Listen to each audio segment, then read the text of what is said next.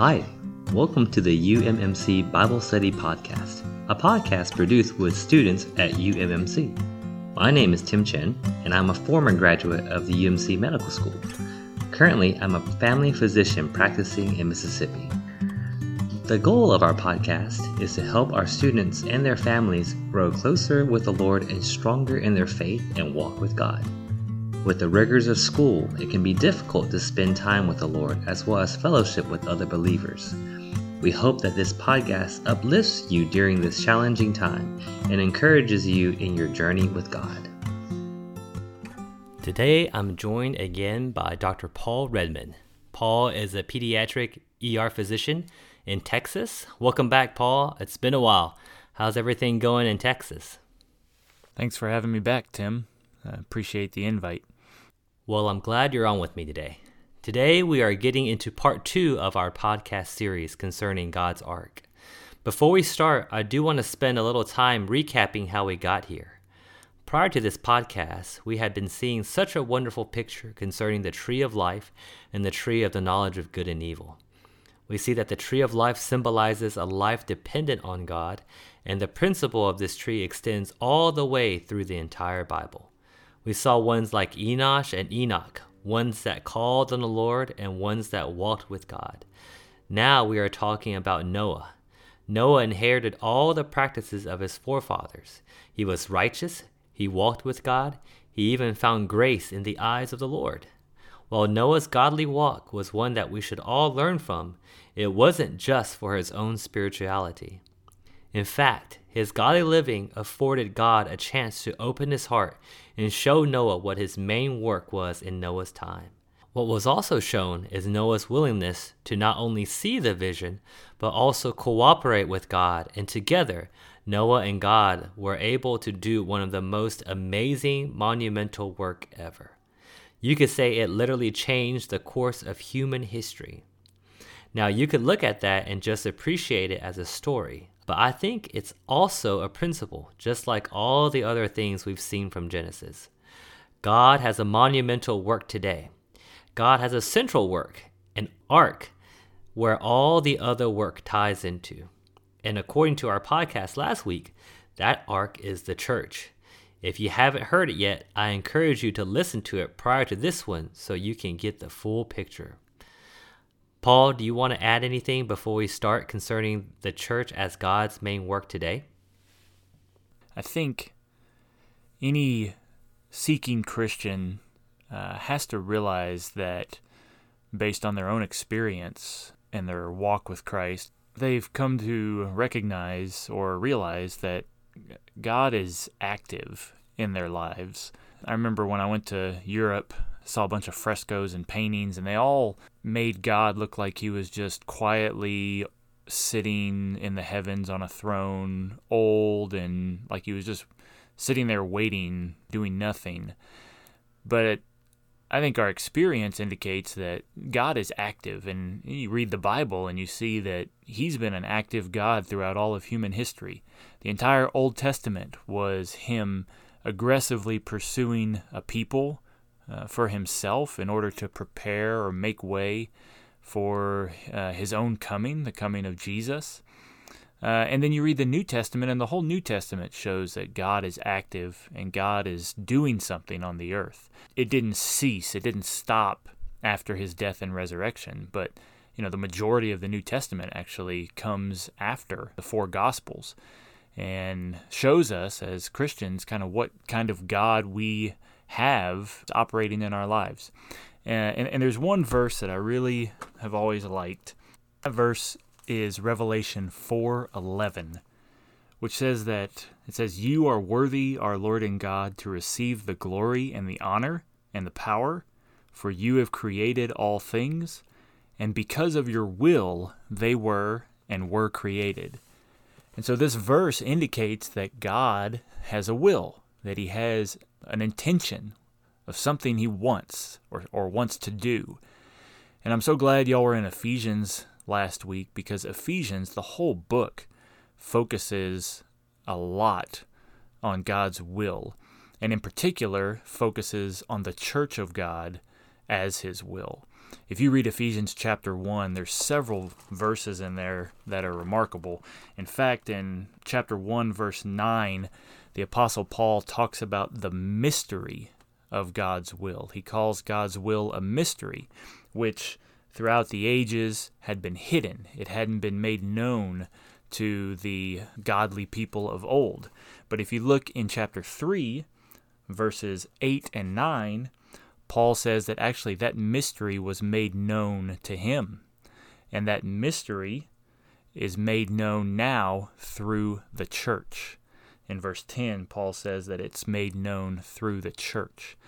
And this really correlates well with the verses that you guys were in last week in Ephesians 5, where Paul harkens back all the way to the beginning of the Bible with Adam and Eve and points out that that itself is a mystery, and it also relates to Christ and the church.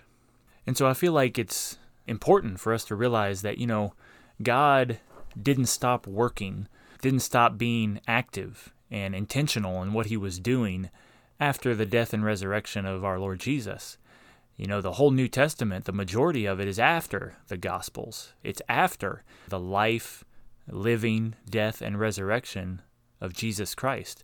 And so what does the rest of the New Testament tell us? What does it show us? Well, it shows us what God is after, that it didn't just stop with the cross, that God is not sitting up in the heavens just waiting, an old gray-haired man just sitting there biding his time, but he's actually active, and he's moving, and he's doing something with an intention.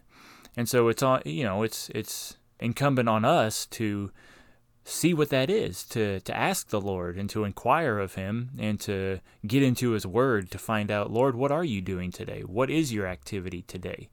So what is God doing today? Well, he's saving people. He's saving sinners. He's using his people to preach the gospel to all the inhabited earth.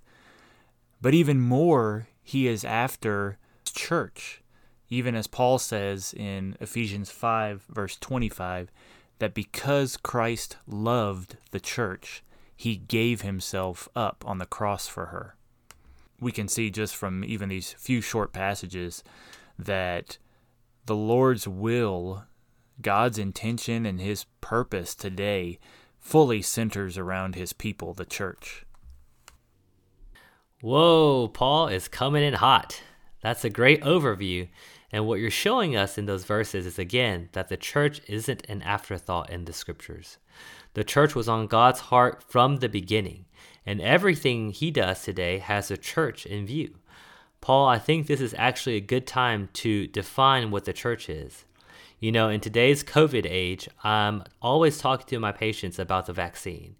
And I realize it's hard to describe the Pfizer vaccine if people don't know what mRNA is. I would even say that this rumor of it altering your DNA is because people don't know what mRNA does. So it's important to define terms, otherwise confusion and misinformation can creep in. So before we go any further, can you show us how the Bible defines the church?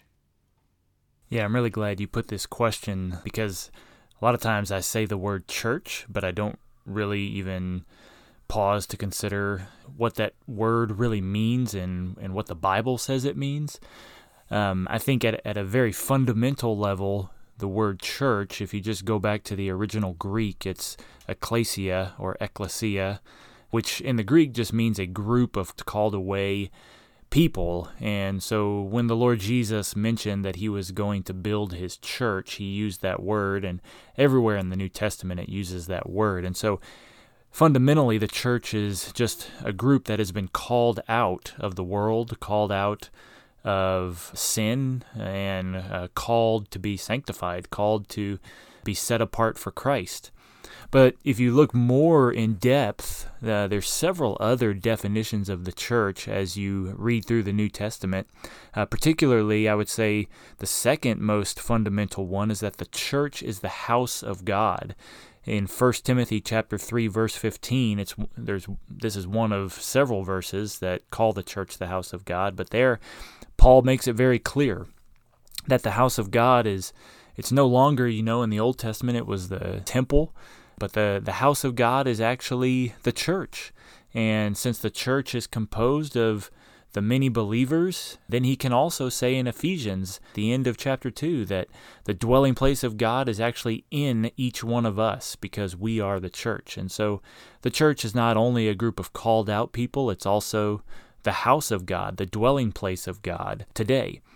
Thirdly, the church is referred to as the kingdom of God. Sometimes we think that the kingdom of God is this kind of abstract, all-encompassing, nebulous realm in which God rules the universe.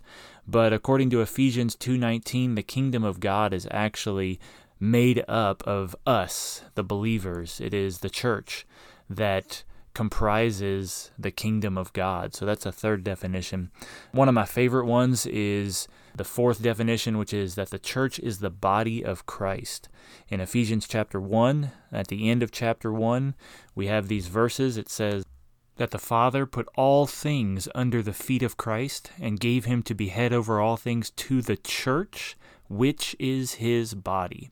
And so I really like that verse. There's another verse in Romans 12, verse 5. It says, we, though we are many, are one body in Christ, and individually members one of another. And so here, again, we see that we, the believers who are the church, are the body of Christ. And so that's another excellent definition of the church. And then finally, I think the definition or the explanation of the church that you guys gave last week from Ephesians 5, that the church is the bride or the wife, the counterpart of Christ in Ephesians 5, verses 22 and 23.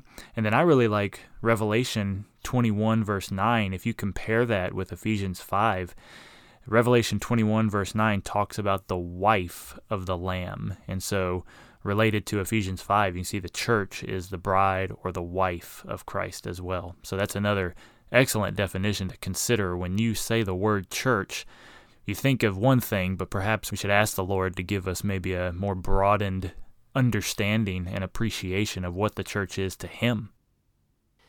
Man, Paul, I've got to take notes. I want to reemphasize that last part you said. We want to see what the church means to him, to God. I feel sometimes we view the church according to traditions, or maybe this is how it was taught or told, but we never really dig into the word to see what God's view is. Let me summarize those 5 points again. Number 1, the church is the called out assembly. Number 2, the house of the living God. Number 3, the kingdom of God. Number 4, the body of Christ. And number 5, the bride or wife of Christ. With anything in life, the deeper your understanding of a matter, the more you appreciate it. I think seeing this definition really changes my appreciation of the church. It also shows me why God is so focused on building the church, which brings me to our next topic. You know, Paul, last time we had talked about a verse from Matthew 16:18. Peter had just seen the Lord as the Messiah, the Christ, God's anointed one, and in that moment, the Lord opened his heart and said, I will build my church. It's interesting he used the word build. We know he wasn't talking about building a physical structure. What was he talking about? It is interesting that he used the word build. I'm sure his disciples had to be perplexed when he spoke that word in their midst. They certainly knew about the buildings of the people of Israel. You know, God had been building from the very beginning. We know about the ark that you've spoken about, that he commissioned Noah to build the ark. And then later he commissioned his people when they came out of Egypt to build the tabernacle. And then finally, once his people were settled in the good land, he instructed Solomon to build the tabernacle. And so there was a history among the people of Israel of God's building work. And then the Lord Jesus shows up and tells them, hey, I'm going to build something. And so it's very significant that he used that word. And I think you pointed it out last week, you know, most translations of Genesis chapter 2, if they don't use the word build, they at least have a footnote indicating that the Hebrew word there, when God took the rib and made it into a woman, the word for made, we use made because it makes more sense in the English language, but the actual Hebrew connotation there is that he built that rib into a woman. And so you could say from the very beginning, God was a builder. He built Eve to match Adam, and then throughout the Old Testament, he was commissioning buildings among the people of Israel. And so the Lord shows up, uses this same word, build his church. And if you follow that through the New Testament, you see that that word is used again and again, not in the terms of a structural building like brick and wood, but in terms of a building within human beings, within his people. In the book of Acts, both Paul and Stephen, while they're preaching the gospel to the Jews, they both tell them that the Most High, the God of their fathers, does not dwell in that which is made with hands. Basically inferring to them that God doesn't dwell in these buildings of old. He never wanted to. And in fact, Stephen, he quotes Isaiah when he says, as the prophet says, heaven is my throne, the earth is a footstool for my feet. What kind of house will you build for me, says the Lord, or what is the place of my rest? That's a quotation from Isaiah, who was a prophet during the time of the Old Testament when the temple was on the earth. And if the temple was supposed to be the dwelling place of God, why would Isaiah prophesy that God actually has no rest and has no place to dwell on the earth? In that same book, in Isaiah chapter 57, verse 15, it says, for thus says the high and exalted one, who inhabits eternity, I will dwell in a high and holy place, and with the contrite and lowly of spirit. And so you see there that actually where God really wants to dwell, where he really wants to have his building, is in man. He wants to have it in the spirit of man. And Paul echoes this in Ephesians chapter 2, where in verse 21 and 22 he says, in whom you all, the whole structure is being joined together and growing into a holy temple in the Lord. In him you also are being built together into a dwelling place for God in the Spirit. He also says in 1 Corinthians chapter 3 that we are not only God's farm, but also his building. So it seems that what God is after is a spiritual building, something not made with human hands, but something made by him in which he can dwell, which according to the Bible is us. And so God is a builder, and he has been building from the get-go with the intention that he would ultimately build in us. Ephesians chapter 3 says that he wants to make his home in our hearts. And so God wants to build into us, and by building himself a home within our heart, he actually is building his church, because the more he builds himself into us, the more we are built up together to be one, to be his church, to be, as you mentioned last week in Ephesians 5, his counterpart. You know, Paul, when I read or hear something like this, I always want to do something. I see in these verses that Noah built the ark and Christ is building his church. And my response is, okay, what do I need to do? But I appreciate you pointing out that actually I need to cooperate with God to let him build in me first. I like how you brought out in Ephesians how we are the dwelling place of God, and Christ wants to make his home in our hearts. When someone comes over and we say, make yourself at home, we don't really mean that. Because if your guest says, well, let me paint the wall blue or rearrange the furniture, we would quickly stop them. Sometimes when we are saved and Christ comes into our heart, we put him in the, quote, guest room. Yes, come in, Lord, but don't touch anything. We like the idea of not dying and going to eternal perdition, but Christ wants to make his home in our hearts. He wants to move things around. He wants to expand beyond the guest room. He wants to touch our thoughts, change our feelings to match his feeling, get rid of things in us, but there's a lot of resistance in us. One time, I had heard a definition that the church is the Christ in me plus the Christ in you, and I thought that was very exposing.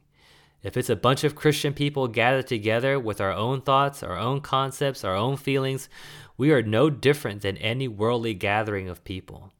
However, if I let Christ build in me and you let Christ build in you, then when we get together, it's not just us.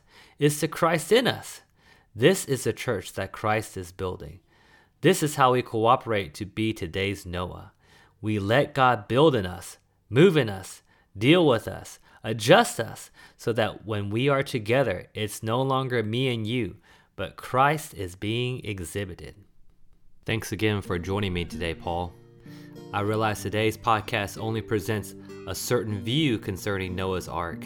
There is even this matter of baptism in 1 Peter 3, which we didn't get into. Hopefully, we'll have some time to come back to it. I encourage our listeners, me included, to dig into the verse references that Paul gave today, because I think this message is too important to just let slip by. Then we take this to God and pray and seek Him. Open to Him and ask Him to make His home in your heart, my heart, today. Feel free to share these podcasts. I hope you guys have a wonderful week, and congrats to our fourth-year medical students that have matched in our graduating. We are so proud of y'all. I remember when some of you guys were M1s, and now you guys are all done. Congrats again. May God make His home more in our hearts this week. Now that the choice is mine,